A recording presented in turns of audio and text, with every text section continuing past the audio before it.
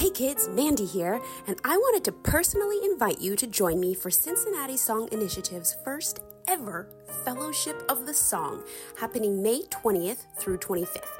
In addition to a week full of amazing concerts, song workshops, and classes, I'll be leading some seriously fun study events on heartwarming topics such as murder ballads and exploring death through music and poetry. Should be a great time. You can participate as an auditor, whether you come to Cincinnati in person or join remotely from your comfiest couch.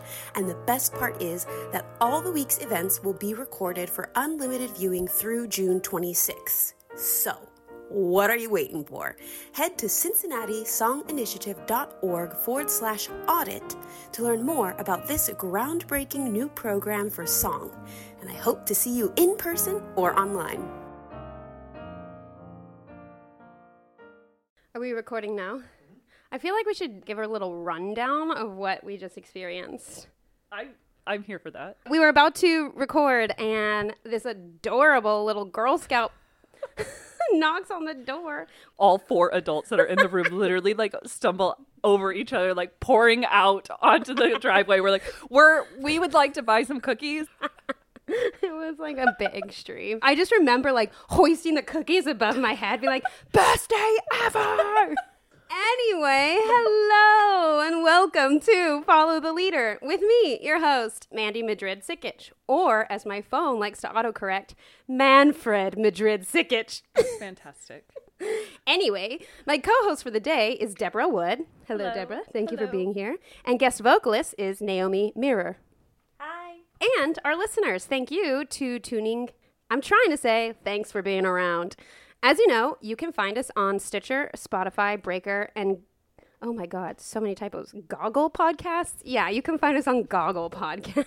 That was definitely supposed to say Google Podcasts. Anyway, please rate, review, subscribe, but most importantly, if you enjoy what we're doing here at Follow the Leader, then please tell your friends. And if you don't, then tell your enemies, because any publicity is good publicity. We are here today to talk about a very popular composer, but we will be discussing him in a different capacity than usual. We will be discussing Felix Mendelssohn and his song Auf Flügeln des Gesanges with text by Heinrich Heine. So this is such a special episode. Deb, do you know why? Is it a happy song? It is a happy song. Yes. It's so happy. But more importantly than that, this was the song that started it all. Oh. Yeah, this was the song. So a little bit of backstory. I know what song this is. Yes, I you do. love this song. So we were out camping in Sedona, and we were sitting at the table under the trees, and we had been processing some heavy stuff from the day before. And I just remember waking up that morning and having like this weight of grief lifted off of me. And I looked up at the trees, and they were reminding me, like, because they were kind of swaying back and forth in the wind, and they were reminding me of this Mendelssohn song. And I remember I played the song on my phone, and we each put in an earphone, and I translated it for you, like line by line as it went by. And during that time, we were looking up to the tops of the trees, and our friend Janie, she snapped a candid picture. And later on in the day when I saw that candid picture, it was just the aha moment. I just knew, podcast, this has to happen. Like, we have to do this in a regular sort of capacity. Why are you laughing? Because I feel like I'm so in this moment. I'm looking at you like a husband looks at their wife like at the altar or something. Like I'm like locking eyes. Like yes, I'm like totally remembering the moment. Like a little emotional. Little side note: if anyone wants to see that picture, it is on my Instagram. My Instagram is you can find me at Madrikich. That's MADRIKICH. So, anyway, the song that started it all. So, let's get to it. Deborah, what do you think of when someone says Mendelssohn? That his Venetian Boat song is actually one of my favorite songs to play on the piano. Cool. That's awesome. what I think of when I think of Mendelssohn. Yeah, totally. There are like a few specific things that typically these days we think of when we think of Mendelssohn. definitely his Songs Without Words. The Venetian Boat Song is from his collection of Songs Without Words, and which are piano compositions. Also, Bach Revival, a lot of people think about, when they think of Mendelssohn, they think, oh yeah, he was responsible for kind of like making Bach popular again. For the most part, his lieder, his songs, are not usually what comes to mind when one thinks of Mendelssohn. So I'm really excited to dive in. But I thought that instead of giving you like a summary of his entire life, we could discuss a few like specific aspects of it. So I personally first encountered Mendelssohn's music as a 12 or 13-year-old kid when my piano teacher assigned to me Mendelssohn's G minor piano concerto. Spoiler alert, never performed it. Probably because I didn't practice past the third page. I think like at the time it didn't have enough like blood and guts for me. How many pages are there? Is it like a God. Well, it's a whole concerto. So I think it's like 18 minutes of music. So like 3 pages is like, it's like the first like 30 seconds. Okay. At the time I was like really obsessed with Chopin and Chopin and Liszt and like just how overtly romantic they were. And I don't know, I was like super passionate in my young age. I used to blast Chopin nocturnes on my boombox and I'd sit in my reading nook in my room and I'd like watch the leaves turn to fall colors. I just thought it was so cool to be so pensive and dramatic. That's how I feel about Thoreau. Oh, I'm reading Thoreau right now. I'm really in it. So you like feel really awesome about yourself. I do. I'm like I'm so connected to nature. I'm just so like cool yeah. Right yeah, that was me at 12 listening to Chopin and Liszt. Anyway, back to Mendelssohn. As a pianist, I, of course, ran across his Songs Without Words, which are quite nice. And then actually in grad school, I became obsessed with his C minor piano trio. And I've played that as often as I can because it's really just a really stunning work. And actually there are quite a bit of blood and guts in that one. Typically mine end up all over on the piano.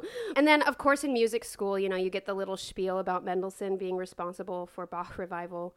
But he really was just so much more multifaceted than most people realize.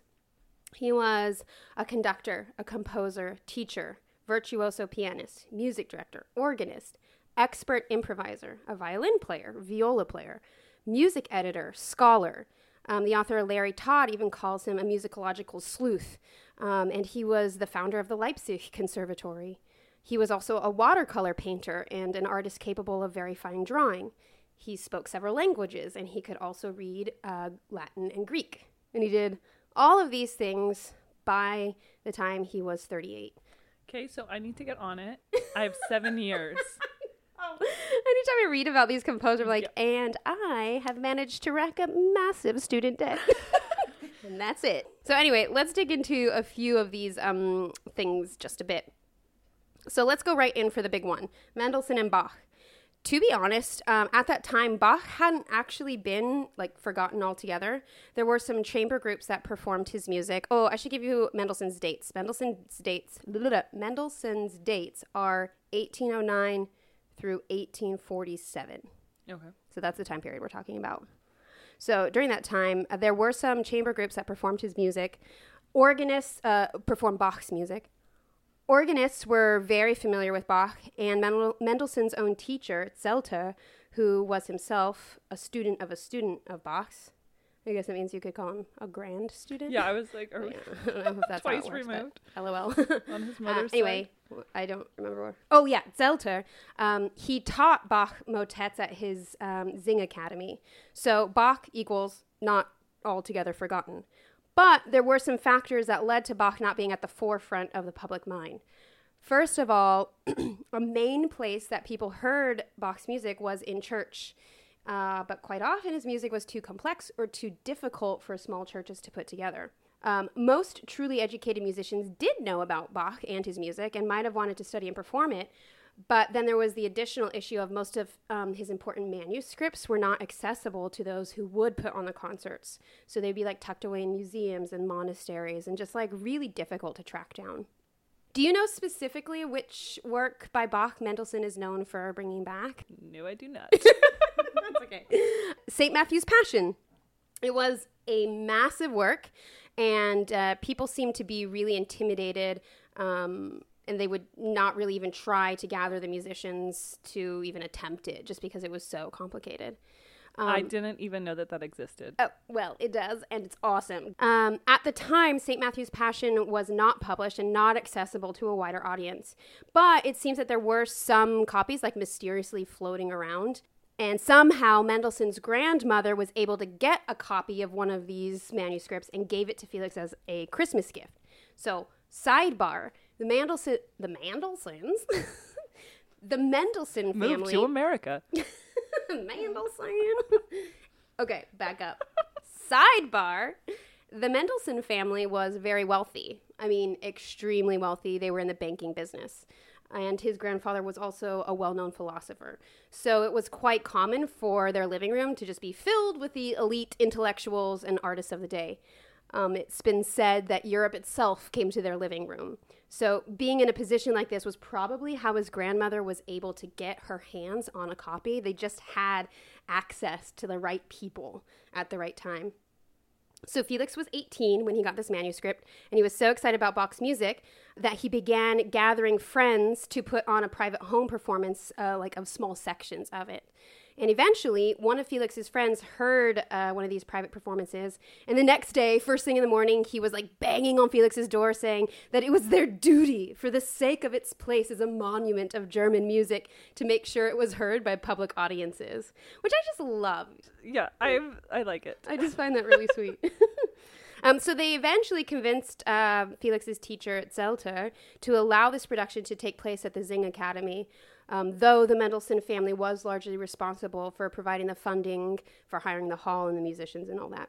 So as preparations were made, people began spreading the rumors about what was going on, and people got so excited. When tickets for Mendelssohn's Bach concert finally went on sale, they sold out within minutes. So this is without the internet. This is without Ticketmaster. They sold out within minutes. That's actually really impressive. Totally. It's said that at the performance, people were openly weeping because they were so overcome with the emotion. It was just such a smashing success. So before you knew it, because of this performance and Felix's work in it, St. Matthew's Passion was officially published. And then there were other public performances being given of it all over Germany. And he did this by the time he was 20 years old. Cool. I know. I try not to think too hard about it. His ability to put on concerts of such excellence stayed with him throughout his entire life. When he accepted the post as the director of the Gewandhaus Orchestra in Leipzig, he quickly whipped them into shape. And this was partially due to his demanding of better conditions for his players, so then they worked even harder. With this kind of mentality about everything, like honoring people, honoring the work, everything he touched turned to gold. He was really meticulous with his craft. There was one time he was friends with Berlioz, the composer, and Berlioz came to town. He was horrified to see Mendelssohn working in absolute minuscule detail with the chorus for his work. Like he was working with a choir. He thought that it was too menial. An assistant or something should do that, that it was too far below a musician of Mendelssohn's caliber. Though Berlioz commented that Mendelssohn did it with patience and courtesy. Another friend commented that Felix had an almost morbid obsession with possible perfection. One night, this friend called upon Felix and found him struggling over a few bars of part songwriting. He had 20 different versions of it scattered all about his study. And the friend said that any one of them would have satisfied anyone else, but Felix just could not let it go. So I don't know, as a recovering perfectionist, I really appreciate this about him, that he worked to such a high standard. These high standards were for himself. They weren't for other people, especially regarding his own music. He wasn't into these high standards simply for what other people would say about him. And the following quote shows how he wasn't that way simply to earn accolades or fame. He wrote in a letter to a friend, "I'm as unconcerned with fame as I am with obtaining the post of Kapellmeister. It would be nice if both happened. Yet as long as I don't starve to death, it's my duty to work as my heart dictates. My only thought ever present is honestly to compose as I feel things, and less because of outside considerations. If I've composed a piece and it's from my heart, I've absolved my duty. I don't care whether it brings fame, honors, distinctions, or snuff boxes." Oh my gosh, snuff boxes. Yeah, snuff He's boxes, so LOL. sweet. But yeah, mm-hmm. That's really... And I don't know, yeah. I just really appreciate that about an artist of that caliber saying, like, actually... I got in a fight about this with a musician, and I was like, no, like, even if you're excellent, you need to be humble. Yeah. And he was like, no, if you're like a diva, then you get to be a diva. We got in like a big conversation about it. Yeah. And I was like, I'm like, no, you can't. He's like, yes, they have the right to be like, you know, step on people because of like their expertise. And I was just like, nope. The Gewandhaus concerts in Leipzig became so popular that people began complaining that the hall was too small. He was a master programmer and presented programs of incredible diversity. Some all Beethoven concerts, and then he did a historical concert series. He also featured lots of works by his contemporaries, including Schumann. He was also really careful not to feature too much of his own work. And it was during one of these concerts that he premiered a little work that Schumann had discovered in Vienna, Schubert's Last Symphony, the Great C Major. An attempt at rehearsal for performance during Schubert's life had ended in disaster. But, of course, when Mendelssohn rehearses it, he does it so meticulously that it was a delightful success. Same sort of thing happened with Beethoven's Choral Symphony. Another conductor spent 3 years rehearsing it with his orchestra, only to have it met with bewilderment and not much success. Felix prepares it, and it's hugely successful. The flip side, though, of having these high standards is that there was one time when he was preparing a London orchestra for a performance of Schubert's C Major Symphony, and the orchestra was laughing at the particular writing in this one part, and they laughed at it, and he got so mad that he just canceled the performance altogether. Oh. Which I also like. Yeah, he's got a backbone. Cool. What a badass. So all of this led him to being one of the first conductors to pave the way for modern conductors, interpreting the score in a specific and individualized way. While in Leipzig, he welcomed so many of the great composers/performers of the day, Liszt, Chopin, Berlioz. There was quite a stir when Liszt came to town, you know, the original rock star. And some of the elite were worried that he would come to town and like be undeservedly popular and that he would win the adulation of the crowds, like simply for his good looks and like his firework performing antics. Good-looking? Yeah, supposedly. Okay. He had a huge mole on his nose, but like women swooned at him. Really? Yeah. Oh yeah. He was. Maybe it was like the Cindy Crawford mole on her lip. I think so. I think people were into it. Anyway, I'm gonna read this hilarious anecdote. This was from when Liszt came to town. Liszt, who was dressed in Hungarian national costume, looked wild and handsome and announced that he had prepared something special for Mendelssohn. He sat down at the piano and played first a Hungarian folk song and then 3 or 4 variations on it, each more incredible than the last, all the while swinging to and fro on the piano bench. We stood around, totally overcome. After praising the hero of the hour, one of Mendelssohn's friends said to him, "Well, Felix, now we can pack up. Nobody can play like that. All of us had better give up." Mendelssohn smiled, and when Liszt approached him, saying that now it was his turn, he burst out laughing and declared that he was not going to play. Liszt would not take no for an answer, and after some back and forth, Mendelssohn said, "Well, I will play, but you mustn't get angry with me." So saying, he sat down and played. What? First the Hungarian folk song, then all the variations. I was hoping this is where it was reproducing them so accurately that only Liszt himself might have discerned a difference. We were all afraid lest Liszt might feel a little peeved because Mendelssohn, like a real joker, could not prevent himself from imitating Liszt's grandiose movements and extravagant gestures. But Liszt laughed, applauded enthusiastically, and admitted that nobody, not even himself, could have managed such a piece of bravura. That's amazing. That's my new favorite story. Oh my gosh, I love that. I love that so much. Another thing I really appreciate about Mendelssohn is his writings about his travels, and he just has some really funny anecdotes. Honestly, I would have loved to sit there and people watch with him because I think he would be ruthless. He wrote about how one time he stopped into a casino and started playing the piano, but he played so well that all the patrons stopped gambling to listen to him. And the owner proclaimed that there would never again be a piano in the gambling hall. During his travels, he made his way to London. He had always been obsessed with all things British, and he adored and loved London. He said in a letter to his father, "It's fearful, it's mad, I'm mixed up and confused. London is the grandest and most complicated monster on the face of the earth." And London adored him back. While there, he met Charles Dickens, and Mendelssohn quickly became his favorite composer. Queen Victoria herself was a huge fan. In fact, he was held in such high regard by London society that Chopin said, "If you wish to have success in London, you have to play Mendelssohn." And people have thought that maybe this is partially to do with the fact that, I don't know, just the Victorian sensibilities of the time. You know, he was the sort of ideal Victorian gentleman.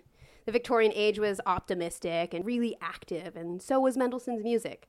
And it didn't really have, like, problems, you know, not the problems that, like, Beethoven's music ended up later on in his later periods. And that's interesting that I love Charles Dickens, but he's so complex. And it's funny that he would like Mendelssohn's music so much if it was, like, a little bit lighter. Yeah. I was like, Charles Dickens is heavy. Yeah. I think he just really appreciated the wit, though. Okay. Mendelssohn was really witty and, like, pretty witty in his writing, and I think that that's what he appreciated about it. Oh. So, yeah.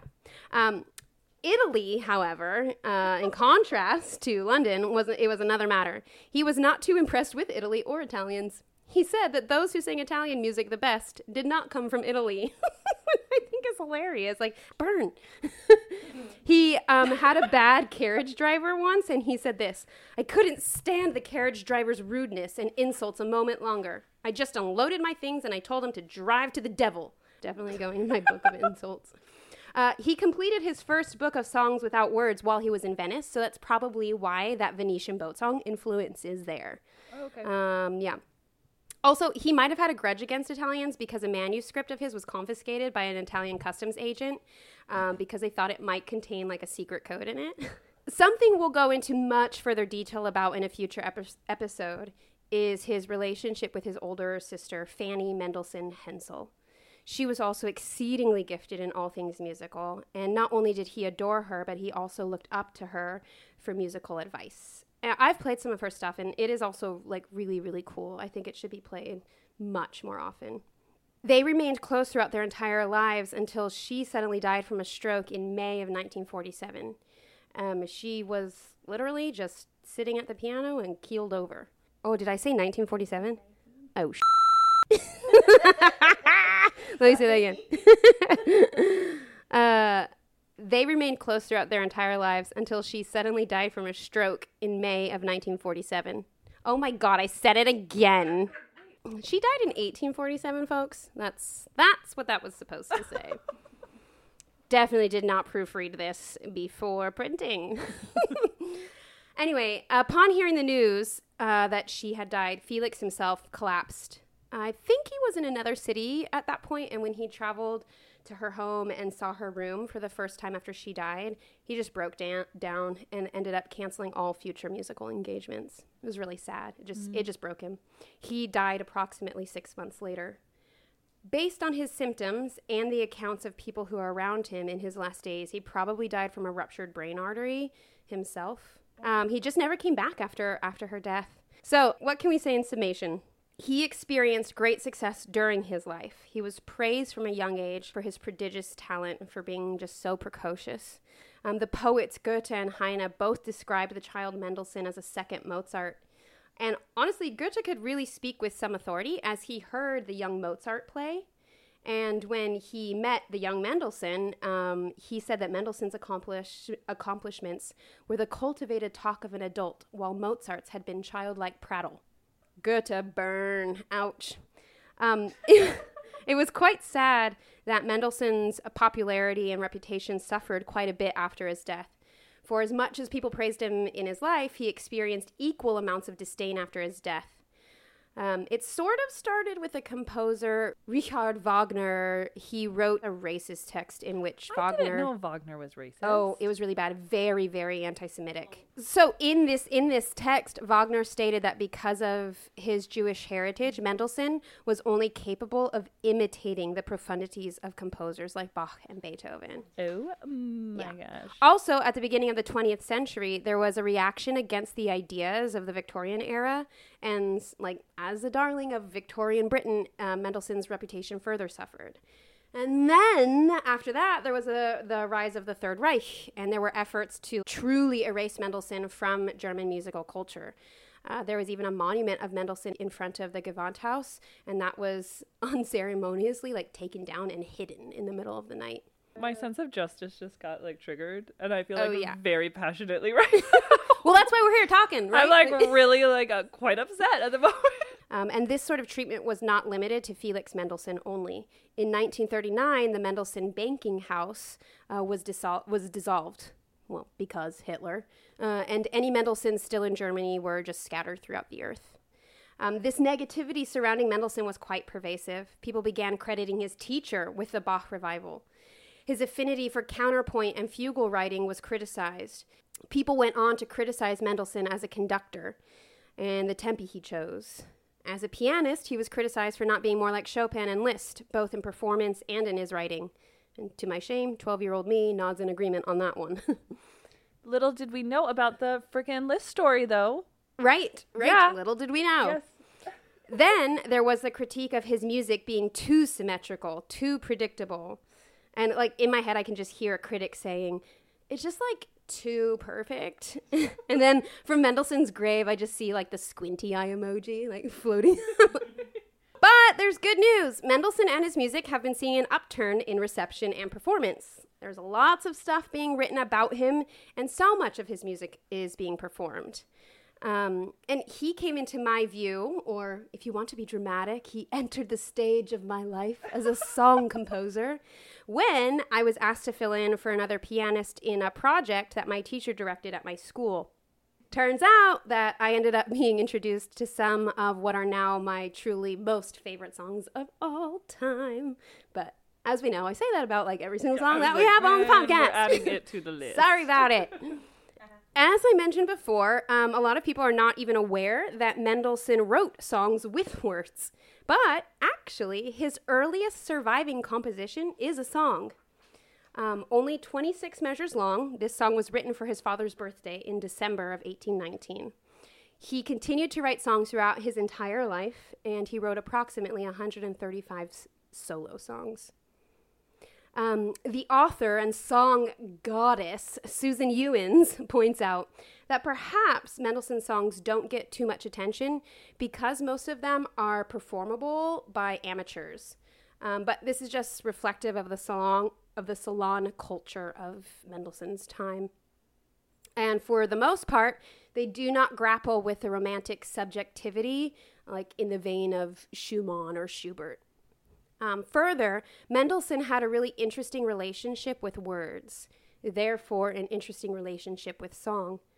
I'm going to read from an excerpt of a letter to one of his students. He says this: "So much is spoken about music and so little is said. For my part, I do not believe that words suffice for such a task, and if they did, I would no longer make any music. People usually complain that music is too many-sided in its meanings. What they should think when they hear it is so ambiguous, whereas everyone understands words. For me, it is precisely the opposite, not only with entire speeches, but also with individual words. They too seem so ambiguous, so vague, so subject to misunderstanding when compared with true music, which fills the soul with 1,000 better things than words." So it's really interesting. I never really thought about that concept before of words not being specific enough. But that's just what he was bringing to the table regarding words. And I think we can see that in the way that he composed song. He was very opinionated about how text should be set to music. He thought that it should not be too specific. So Schubert's Erlkönig, for instance, displeased him. He said that it left no room for interpretation. That was too specific. We hear too much of the galloping horse and the fearful child and the creepy Erlking. So while some people believe that his songs do not show enough regard for the text, he was intentional in this choice of not being too specific with the writing. So I think that this next point is kind of interesting and gives us a little bit of perspective on that.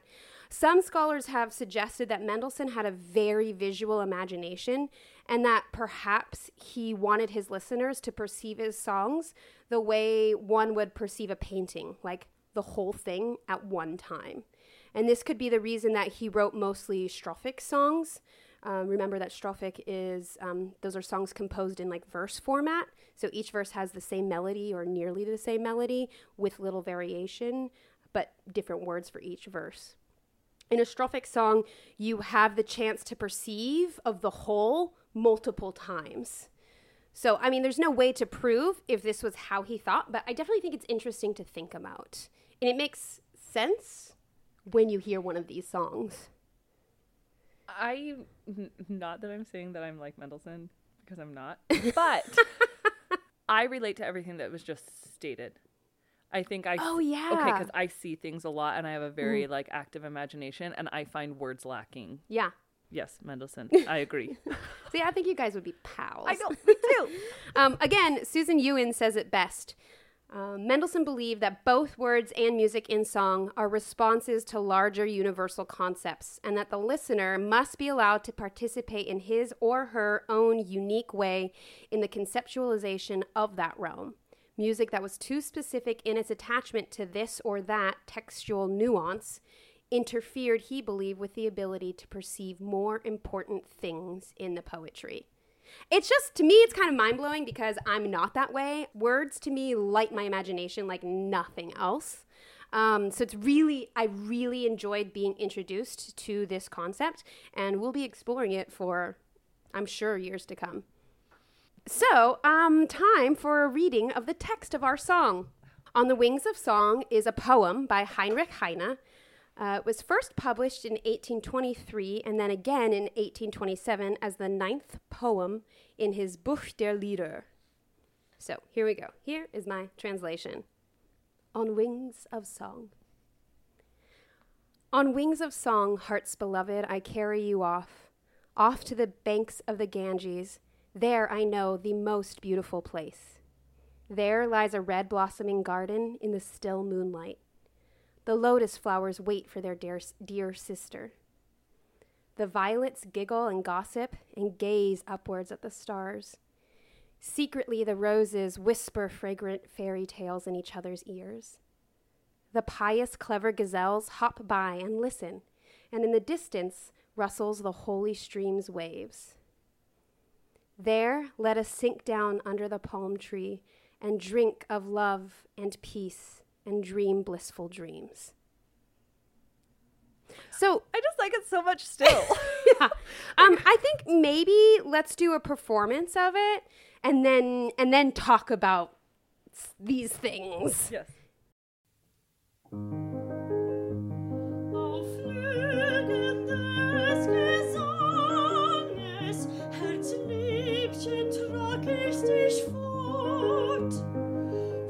Nach den Fluren des Ganges, dort weiß ich den schönsten Ort. Dort lädt ein rotblühender Garten im stillen Mondenschein. Die Lotusblumen erwarten ihr traute Schwesterlein. Lotusblumen erwarten ihr traute Schwesterlein.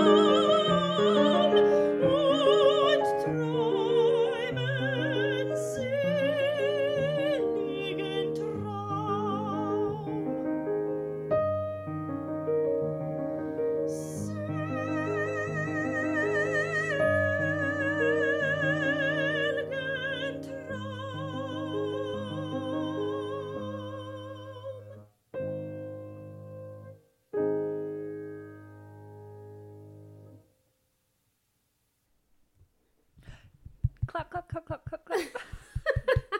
Yay. It was beautiful. I remember, like, as soon as it started, I was like, oh, yes, I totally remember this. It's interesting because with music, a lot of times I'm drawn more to minor or moodier pieces. And it feels like honestly. They, like, kind of pull at me more. But then, I don't know, it just, like, a deep appreciation grew in me as the song progressed for just feeling, like, peaceful. I mean, just generally, the general impression of it is it's pretty ideal, right? Like you're saying, like, okay, like normally, like minor keys, but this just, like, is inviting me to kind of sink in.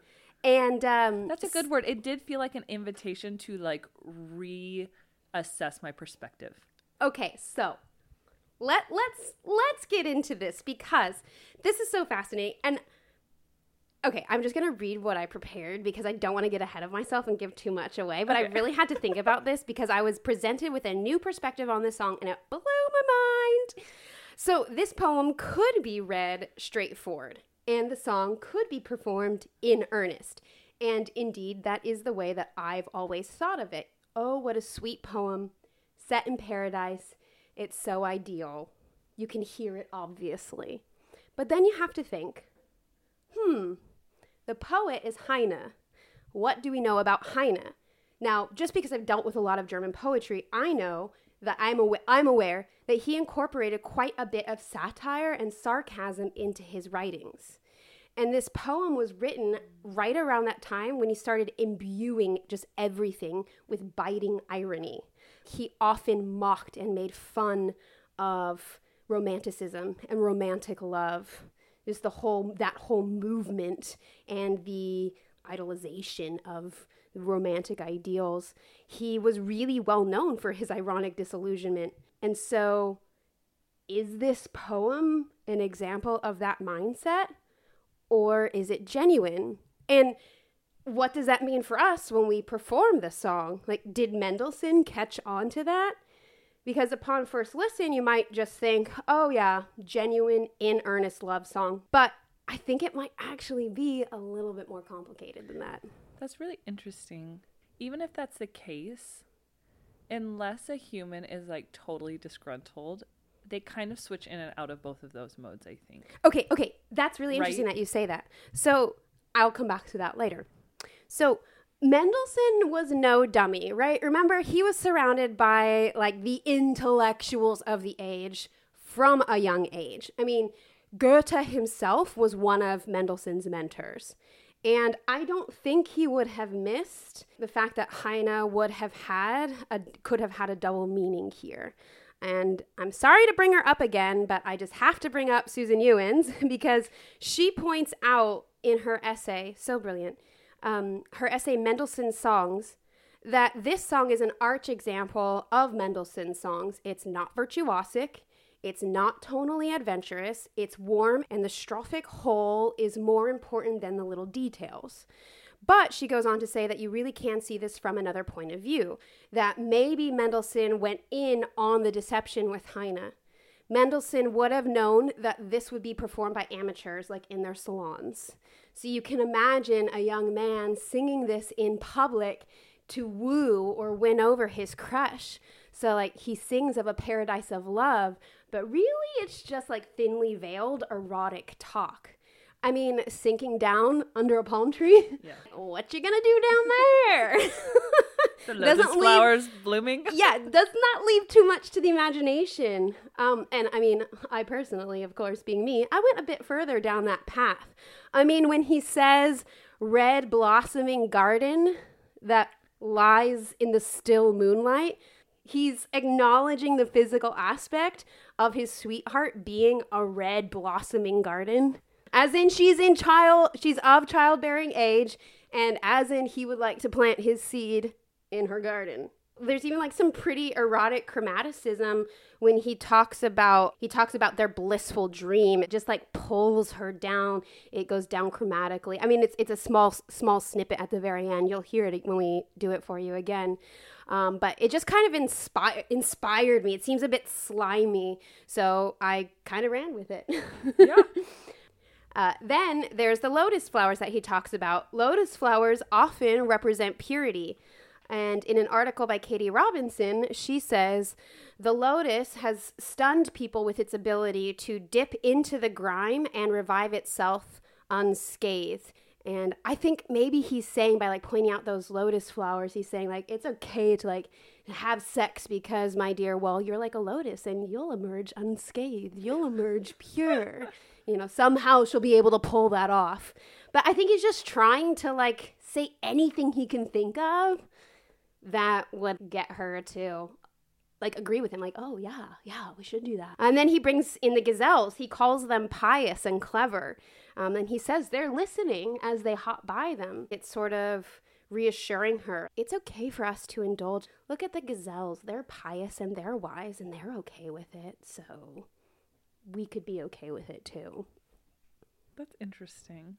Yeah, it all feels like this slimy kind of wooing, trying to convince her it's okay, which, I don't know, makes the song feel a little like, oh, I'm like uncomfortable, but it's interesting. I think it's so interesting. And just fascinating to think about that element and what it could bring to the performance. So I don't know. What do you think? No, that's it. Like, I think there's so many options. Do you know what I mean? Like, especially like when you're looking back, we don't really know, but like looking at the song or listening to it from different perspectives is like, oh, it could be this, or it could be that, or it could be like literally what it says, like two people in love. Do you know? Totally. It could be like simple and pure, or it could be the slimy guy trying to like get the girl. Mm-hmm.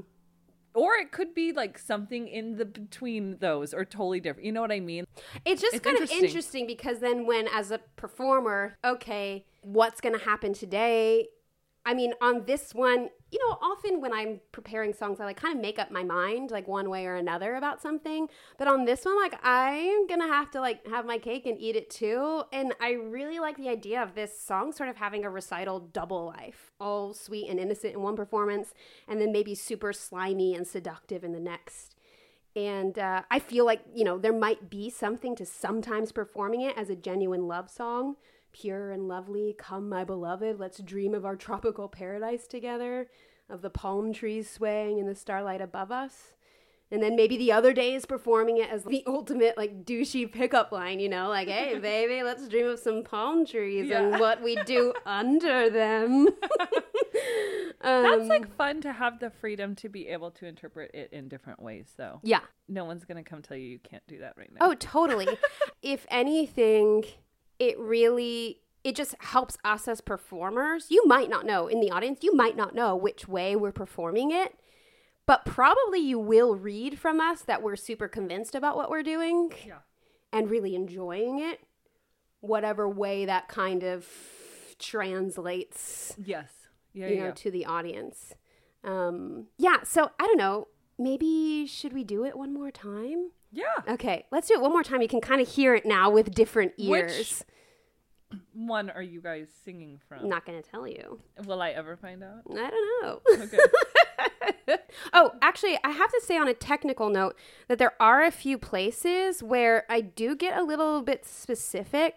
When the violets giggle, for instance, I try to show them giggling in the piano part by making it like a little bit staccato. And then when the gazelles hop about, I like, again, try to be sort of like light on my feet. And when they sink down underneath the palm tree in the piano part, I try to bring attention to the earth by like accentuating the bass. So, I mean, it's not a ton of things to listen for, and maybe that would be too specific for Mendelssohn. I don't really know, but I know it's what helps me bring the text to life and the music to life. So those are just like a few little technical things that you could listen for that might be interesting. Yeah. I'm very excited. Okay, so we'll do it one more time. Auf Flügeln des Gesanges, Herzliebchen, trag ich dich fort nach den Fluren des Ganges, dort weiß ich den schönsten Ort. Dort lädt ein brautblühender Garten im stillen Mondenschein. Die Lotusblumen erwarten,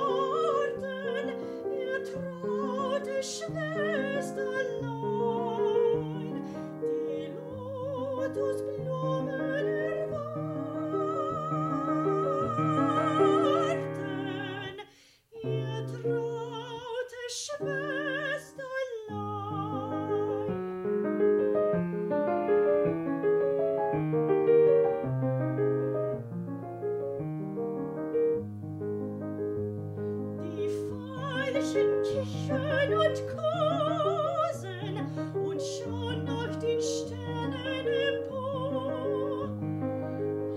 Heimlich erzählen die Rosen sich duftende Märchen ins Ohr. Es hüpfen herbei und lauschen die frommen, klugen Gazellen und in die Ferne rauschen des heiligen Stromes Wellen und in der Ferne rauschen des heiligen Stromes Wellen.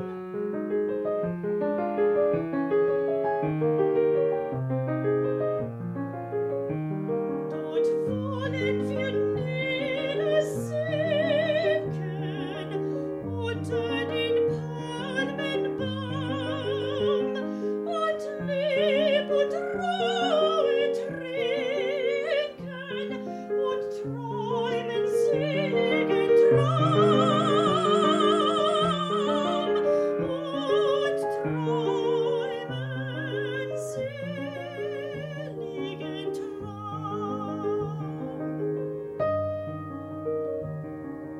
Seligen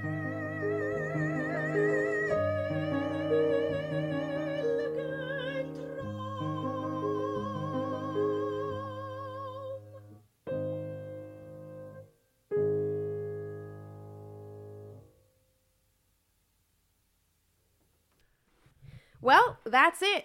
Thanks for joining us today. And remember to rate, review, and subscribe to our podcast. Also, you can follow me on Instagram at Madrikich. That's spelled Madrikich. This has been Follow the Leader with me, Mandy Madrid-Sikich, co-host Deborah Wood, and guest vocalist Naomi Mirror. Bye! If you love this podcast, then you'll love the Song Cycle podcast, also by Cincinnati Song Initiative. Song Cycle introduces the coolest and awesomest leaders of the song world today and dives into getting to know them and their unique stories, where they think song in the 21st century is headed, and lots of other great topics. If you're looking for your next source of inspiration as you continue on your own musical journey as a song lover, look no further than Song Cycle with me, your host, Sam Martin. Subscribe wherever you get your podcasts and join the conversation.